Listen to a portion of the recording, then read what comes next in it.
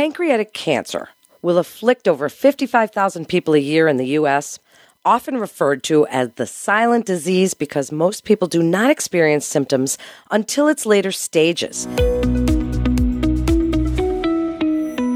Dr. Charles Vollmer is a professor of surgery at the Perelman School of Medicine at the University of Pennsylvania. He is a nationally and internationally respected researcher and thought leader in the field and the immediate past president of the AHPBA, the world's preeminent society of surgeons performing pancreatic surgery. His research focuses on improving pancreatic surgical outcomes, especially in the most impactful problem, pancreatic leaks. Today, we're talking about the Pancreatic Cancer Surgery Center and the Whipple procedure program at Penn Medicine. Welcome, Dr. Vollmer. I'm so glad to have you on with us today. Why is pancreatic cancer commonly caught so late, and why is it so hard to treat? Well, basically, the problem is that it's caught in the Netherlands of the abdomen. And what I mean by that is it's not obvious externally through palpation or visualization, as other cancers of the body often are, like melanomas or breast cancers and the like.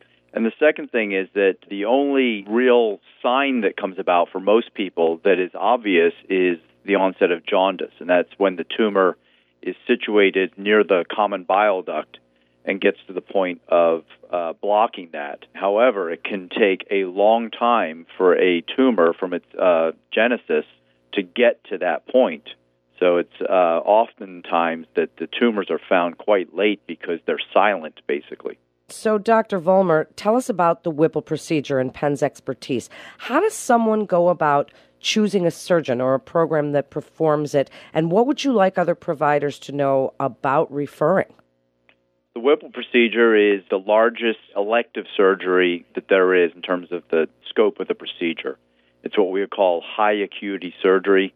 Dr. Vollmer, so who is this procedure indicated for, and what are some of the clinical contraindications for performing the procedure?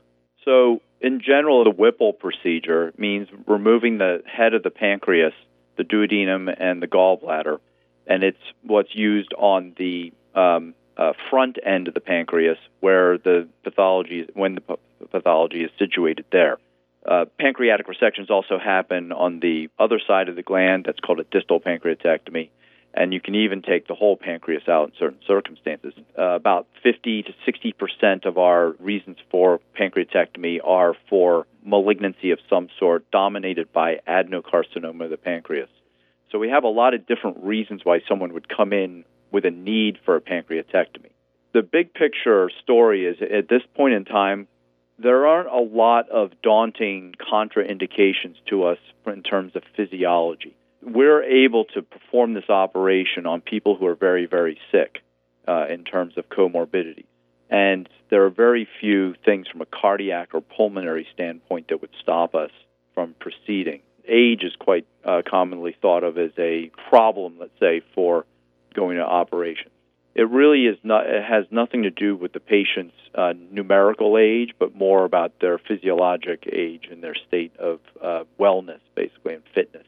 So age is by itself is not a contraindication. One of the things that is a real contraindication for us is metastatic disease. It realistically is something that should not be considered in this day and time as a reason to go forth with the operation. On the other end, we have resectable disease, which is clearly evident that the tumor can come out physically through the operative setting. But what's been fascinating for us in this current era is locally advanced or borderline pancreatic tumors.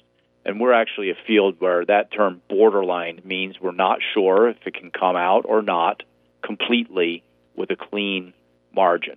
And about 30% of the patients who present with this disease have that scenario. And it's become a very, very challenging field for us because we are working with our peers in medical and radiation oncology to try and downstage tumors to make them resectable. And one of the concepts for that is neoadjuvant therapy. The idea is to downsize tumors to get them to the point where we can technically attack them at this point. Well, you certainly did segue into my next question on neoadjuvant therapies. And also, I'd like you, Dr. Vollmer, to speak about follow-up. Yeah, so I'll talk about neoadjuvant and then follow up with follow-up. So the word adjuvant means additive therapy. That's the base of it. And generally, historically, for most cancers, chemotherapy would come after a curative resection of the tumor. There have been other tumors of the body where the paradigm has been shifted, and the chemotherapy and radiation approach would be given preoperatively in a manner to either get tumors to be more amenable for surgery or even improve their survivability thereafter and the outcome oncologically. We in the pancreas have sort of lagged behind with this, but there have been certain centers in the country that for about 25 years now have tried to push this concept of giving the therapy ahead of time.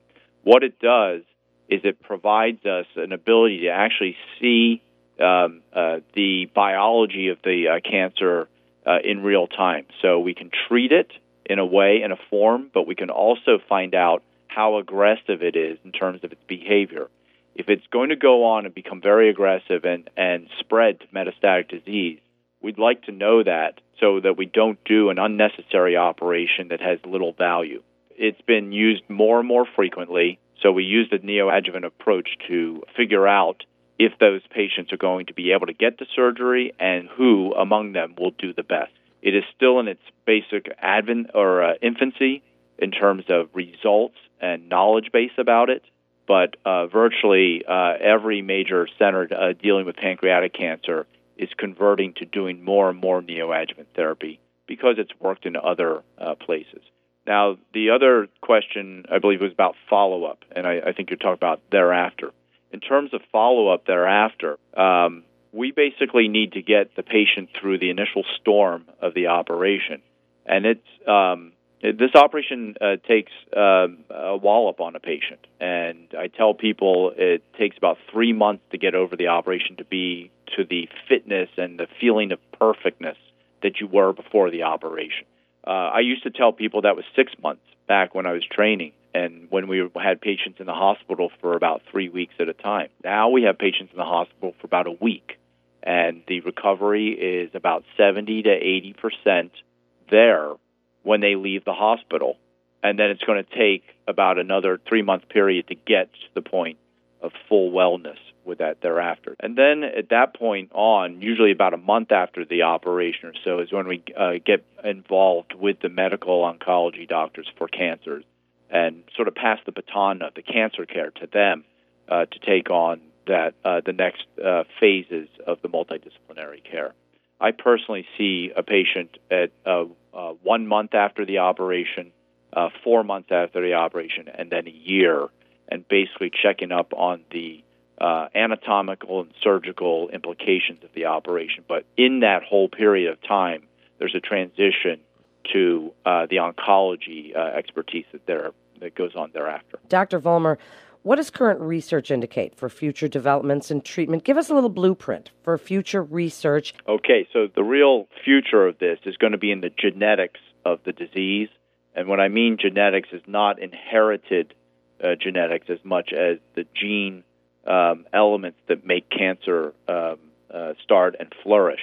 So that's really the future. And what we need more than anything else to win with this disease better than we do now is a good, strong chemotherapy that's effective. Right now we have things that work, but it's really on a sort of haphazard hit-or-miss basis whether a patient's going to, whether their tumor is going to respond very well to those therapies. So we really need to be bringing in the work of our basic scientists to then be testing new drugs for this. Immunotherapy is a situation. We have a lot of that going on here at Penn in terms of the scientific intrigue for it. It's got a lot of promise. It's not quite there for prime time in terms of patient care at this point in time, but that's really, I think, a big promise for the future going on. I think the last thing to size up for you in terms of referral and who should be seeing these patients, I would always say that I think the surgeon in general is sort of the fulcrum point of the decision-making on pancreatic cancer, and we would love to see patients earlier in the process In general, many of our patients come to us between 4 to 6 weeks after an initial onset of symptoms, and diagnostic maneuvers have come about, and we often see them about 3 to 4 doctors into the line of fire. What we'd like to say is that, the real thing about winning with pancreatic cancer is you need a surgery to remove the tumor to be able to survive. So that very, very important node in the thought process is that you've got to be able to determine if someone is surgically resectable or not. The 4 surgeons who do pancreatic surgery here have done over 1,500 resections in our career, and we're doing about 200 resections on a yearly basis between the 4 of us. So we would very much relish to see these patients, and we are very available to see them early and fast. It takes just a few days to be seen by us rather than weeks. So we're very keen to help patients with this and see your patients to help us get the efficiencies of their care going faster. Thank you, Dr. Vollmer, so much for sharing your expertise and coming on with us today and explaining this very complex procedure and what is available for patients and when it's important to refer. You've given us some really great information also about the future for pancreatic cancer and the like. So thank you again for that. That wraps up this episode with the experts at Penn Medicine. To refer a patient, please visit pennmedicine.org/refer, or you can call 877-937-PENN. If you found this podcast informative, please share with other providers, share on your social media, and be sure to check out all the other fascinating podcasts in our library. Until next time, I'm Melanie Cole.